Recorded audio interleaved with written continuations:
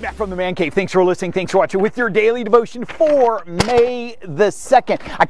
Did you see that thing fly in front of me? It was like a flying saucer or something. That's crazy. Guys, today we're going to be in Matthew chapter 16. We're looking at verse 26, and it reads like this. It's a question. What good will it be for someone to gain the whole world and forfeit their soul? Oh my goodness. Okay, it goes on. It says this. Or what can anyone give in exchange for their soul? Can you imagine a person in hell, what they would be willing to get out of hell? To have one more minute in this life. Meaning that's all they need, because that's all it takes to get right with God, is less than 1 minute. See, the text says this. What good would it if you gained everything? I mean, and I know a lot of people, that's their drive in life. They are so driven for the things of this world, materialism, the money, the power, the greed, the sex, all the goodies. What if you get it all? Okay, well, God's saying this. What if you had all of it, but you lost your soul? Because that was your drive, meaning that was your God, that was your ambition for life. He's asking that question, what would a man give for his soul? When I read that text, do you know there's certain people that come to mind that I've known over the years that was their driving force, is gaining the world? I mean, if you asked them, if I was to read the text to them, I say, hey, what do you think about this? They go, oh, that's not me, but it really is. Meaning they're so driven to work, they're so driven for this house, this particular car, this much savings, this much cash, this much gold and silver. And meaning when I look at their life, they're doing the same things over and over and over again. And there's a little deviation, meaning this, they sleep, they eat, they want sex, they want to make money. That's their life. And there's a lot of people out there. I mean, here's the thing. They're going to sleep, they're going to eat, they're going to want sex, okay? And they're going to want money. And so when you look at their life, that's the entirety of their life. These people that are out there that are so driven, what ends up happening is they fall into the trap. It's like a mouse trap, okay? And they're in their 20s and everything's going good. They're partying, they're doing this, and then 20, they end up being 30, and from 30 to 40, from 40 to 50, and they still haven't reached it. Watch this. They're in their 50s now, and they still haven't reached that pinnacle in their heart that they think, once I get here, I'll be happy. See, it's all a lie of Satan. But they've been doing the same things, okay? One of the main things that they've been doing is this, excluding God from their life. The whole time, God has been showing His forbearance, His kindness, His patience, His long suffering. He's been blessing them. The whole time they've been ignoring God and going for the things of this world, okay? And yeah, there's a little deviation here, depending on what movie you're going to watch this weekend, what show you're going to go to, what restaurant you're going to go to, what clothes you're going to buy, the department store that you're going to buy clothes. See, everyone goes and buys clothes. It just depends. If I'm making a lot of money, I could buy these clothes. But here's the thing. I've never looked at a dead person in a casket and thought, man, those are some nice clothes. Aren't those smoking? And you know what? No one's looking, kind of pull back the jacket. Oh my goodness, that's Hugo Boss. Okay, I bet that cost him $1,000. Okay, I'm not looking at his jewelry. You know what I think? I think this, when I look at dead people now, did that person have a personal relationship with Jesus Christ? Did that person know God? And if I know the answer is no, they didn't know God, I think this to myself, what would that person give for 30 seconds? 30 seconds more in this life to get right with God. Here's the thing. I think the majority of the people that Satan puts this trap in front of them, 95% go for it. They are looking at, this is their life that I just described. This is it. I mean, really. I mean, it's just, that's their life. That's the only reason that they're here. For me, myself, and I, get more stuff, get more money, have more sex, have more food. That's their life. That's their entirety. Up until the time that they get in a car wreck, they maybe have a heart attack, something happens, a tragic accident, and they find themselves opening their eyes, and where are they? Because they've rejected Jesus Christ and rejected the life that God had for them, okay? God had so much more than that which Satan was presenting to them, and that was their focus, that was their drive, okay? Well, this is Jesus speaking, okay? I love when Jesus tells parables. The ground of a certain rich man produced a great crop. He thought to himself, what shall I do? I have no place to store my crops. Then he said, this is what I'll do. I will tear down my barns, and I will build bigger ones. And there I will store all my grain and my goods, and I'll say to myself, you have plenty of good things laid up for many years. Take life easy. Eat, drink, be merry. Don't worry about tomorrow. Hey, just take it easy. Don't focus on anything. It's all about you, right? I know there's someone out there, they're thinking, well, I like that guy. That guy's smart. He's a financial genius. I mean, he's done his due diligence. He's in the stock market. He's into the precious metals. He's over here. He's in the 401k and the 401(b) and all these other things. Matt, what you're telling me is a great story. Keep on going with the story, okay? And so he has a bumper crop, meaning he has lots of money coming in. I mean, more money. And in those days, he had it in crops, okay? Smart. I know. Yeah, that's smart. Diversify, right? That's what you're thinking. But verse 20 tells us something that he didn't realize. And you're like, well, what's verse 20, Matt? What does that say, Matt? It says this. But God said to him, you fool. That's not good when God calls you a fool. This very night your life will be demanded from you.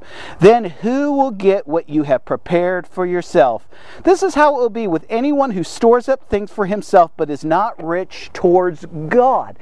See, God has no problem with you working. He says you're to work 6 days, 7 you're to rest. He has no problem with you investing, diversify. He has no problem with you having a beautiful house and cars and all these things that are in your heart of hearts. But what he says is you need to be rich towards me. I need to be number one in your life. And oftentimes what that is one prayer. And a decision every day to follow Jesus Christ, to follow His ways, to follow His Word, to follow His Spirit. Okay? That's why when the Bible's saying pick up your cross daily, and you guys hear me say that all the time, what it means is this: I'm making decisions that are towards the things of God daily. I'm not making decisions for this flesh. This flesh will run me into the ground. This flesh will run me right into hell, guys. You know what goes through your mind. This is Matt in the man cave, and I'm talking to men that are in the man cave with me right now. I know the things that go through my mind on any given day, and God is saying, no, that's trash. That's garbage. Put me first. Seek ye first the kingdom of God and my righteousness. All these other things will be added unto you, okay? But I'm back to the question, what would a man give for his soul? Friends, can I share something with you from the bottom of my heart? I know so many of these people that is their life, okay? Their life is the almighty dollar. Get all you can all you get. There's a story in Ecclesiastes. Now, when we're talking about Ecclesiastes, we're talking about Solomon. And who's Solomon? Solomon was king of Israel. He was given the most amount of wisdom that there was to have. Okay, and he tells a story about a person, okay? What a crime, what a shame it is, what a tragedy is when a person like this, he tells the exact same story, but in a different way. He gains all of these things, all this wealth, all these accomplishments, okay? But God takes them away. You're asking, why would God do that? Friends, I don't know, but I can tell you this, that Solomon saw it all the time. He says in that chapter in Ecclesiastes, I see it all the time. I personally I've seen it many, many times, okay? A person that you would think they would be the happiest. They had so much of everything, but they lacked the one thing that they needed the most. They lacked the one thing they needed to keep them out of hell. Is they lacked the greatest riches that you could gain in this earth. And what is that? It is a personal relationship with Jesus Christ. They lacked it. They missed it. I mean, they had everything. They had everything that Satan could offer, the world could offer, and they could accumulate, okay, through what? Through compromise in the relationship with their wife because they're never at home, with their relationship with their kids. Okay, their kids are a train wreck. Look at any person that's very, very, very rich. Oftentimes you look at their kids and look and see who paid. Look who, and the dad keeps on throwing out the bucks. It's not enough. And guess what ends up happening? God takes all the money away, or God takes their life away, and they have an accumulation. And here's the thing, what did the kids want more than anything? I just want to be with Dad. What did the wife want? She wanted a relationship with her husband. She wanted her husband home. She wanted to go to the movies. She wanted to eat dinner together. She wanted to communicate. She wanted to talk. And what about God? God wanted to bless you. We'll close here. It says, what good would it be for someone to gain the whole world yet forfeit their soul? And the answer is this: it would be no good. I mean, there's nothing gained. Everything is lost because all the riches of this world, they don't promise happiness, joy, peace, contentment. None of the things that Satan throws out there that the world is offering. Okay, I know people who are so happy and they can barely put 2 pennies together, okay? But God's presence is with them and His favor and His blessings is upon them. Friends, don't be duped by Satan and the world system thinking you have to have these things to be happy. It's just not true. Text is saying this: what good is it? I mean, and look at your life. Is this your life? Is this the life you've been living? And you're like, no, Matt, but look at your life. Are you focused on these things? Because that is your life. I mean, is your life all about nothing more than food and sex and work and sleep? And then you add a few things here and a few things there, but that's the majority of your life, meaning you've excluded God from your life? And the question is asking, is it satisfying? And here's the thing, all the people I've known in this life that have been pursuing that, it never satisfies. There is no contentment. There is no joy. There there is no peace. You know what I'm saying? For a while they think they're content only to find something bigger and better, and then their drive is towards that, and they're always in a place of emptiness, okay? They're empty on the inside. Text says this, what would you give for your soul? Because you're wasting your soul. You're basically forfeiting spiritual eternity in heaven with God for materialism, or the lust of the flesh, the lust of the eyes, and the pride of life, and it's just not going to work out in the end. I have a question for you. Have you sold your soul? Did you sell out? And you're like, no, I didn't sell out. If you look at your life, can you truly look me in the eyes and say, no, I didn't sell out? That I made God number one in my life?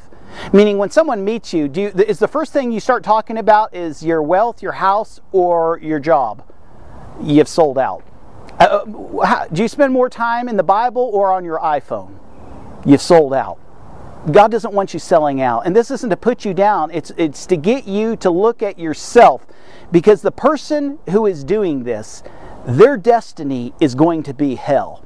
And it's going to come in a day when they don't expect it, just like Solomon said, okay? And it's putting the question out there, what would you buy your soul back for if you could get out of hell? But the answer is, I can't get out of hell. God, once a person goes there, they never get out. They never sweat off their sins. They're stuck in that place of hopelessness and helplessness for eternity, okay? See, Satan doesn't glamorize that as he's telling you about what riches will do for you. The neighbor's wife, this house, that car, this jet ski, all the things that the world is offering. See, if we go to Matthew 16, okay, and we start with verse 25, that's the verse before it, and then we read our verse today, but we go to the verse after it, it gives us the explanation. Listen to this. It says, for whoever wishes to save his life will lose it. But whoever loses his life for my sake will find it. See, if you're going to spend your life on the things of God, you're going to find your life. But if you're going to spend it on the world, you're going to lose your life. But it goes on, okay? It says, for what will it profit a man if he gains the whole world and loses his soul? Or what will a man give it for exchange for a soul? Verse 27, for the Son of Man is going to come in the glory of his Father with his angels, and will then repay every man according to his deeds. Meaning this, you reap what you sow. I mean, it's not rocket science, you know what I'm saying? You can look at your own self and you can evaluate yourself and you can tell, I'm serving God or I'm not. I mean, it's not hard, guys. It really isn't hard. You know what I'm saying? Where's your ambition? Where's your passion? What do you think about most of the time? Is it God? Is it the things of God? Is it helping other people? Is it lifting up, not tearing down? Is it you building up, meaning transforming your life by what God is doing? Do you feel the Spirit of the living God? Do you hear the still small voice? Or is it just about you? And all you can get, and anyone that gets in the way is a hindrance to you. Friends, here's the thing. We're all going to give an account to God one day. There's just too many people that I know that I absolutely love that this is their life. Friends, no one ever thinks they're going to die when they die, and no one ever thinks they're going to go to hell when they open their eyes in hell. It's just, I mean, I don't understand. It's just so mind-boggling that one day we're here, one day we're not. Where are we going to be?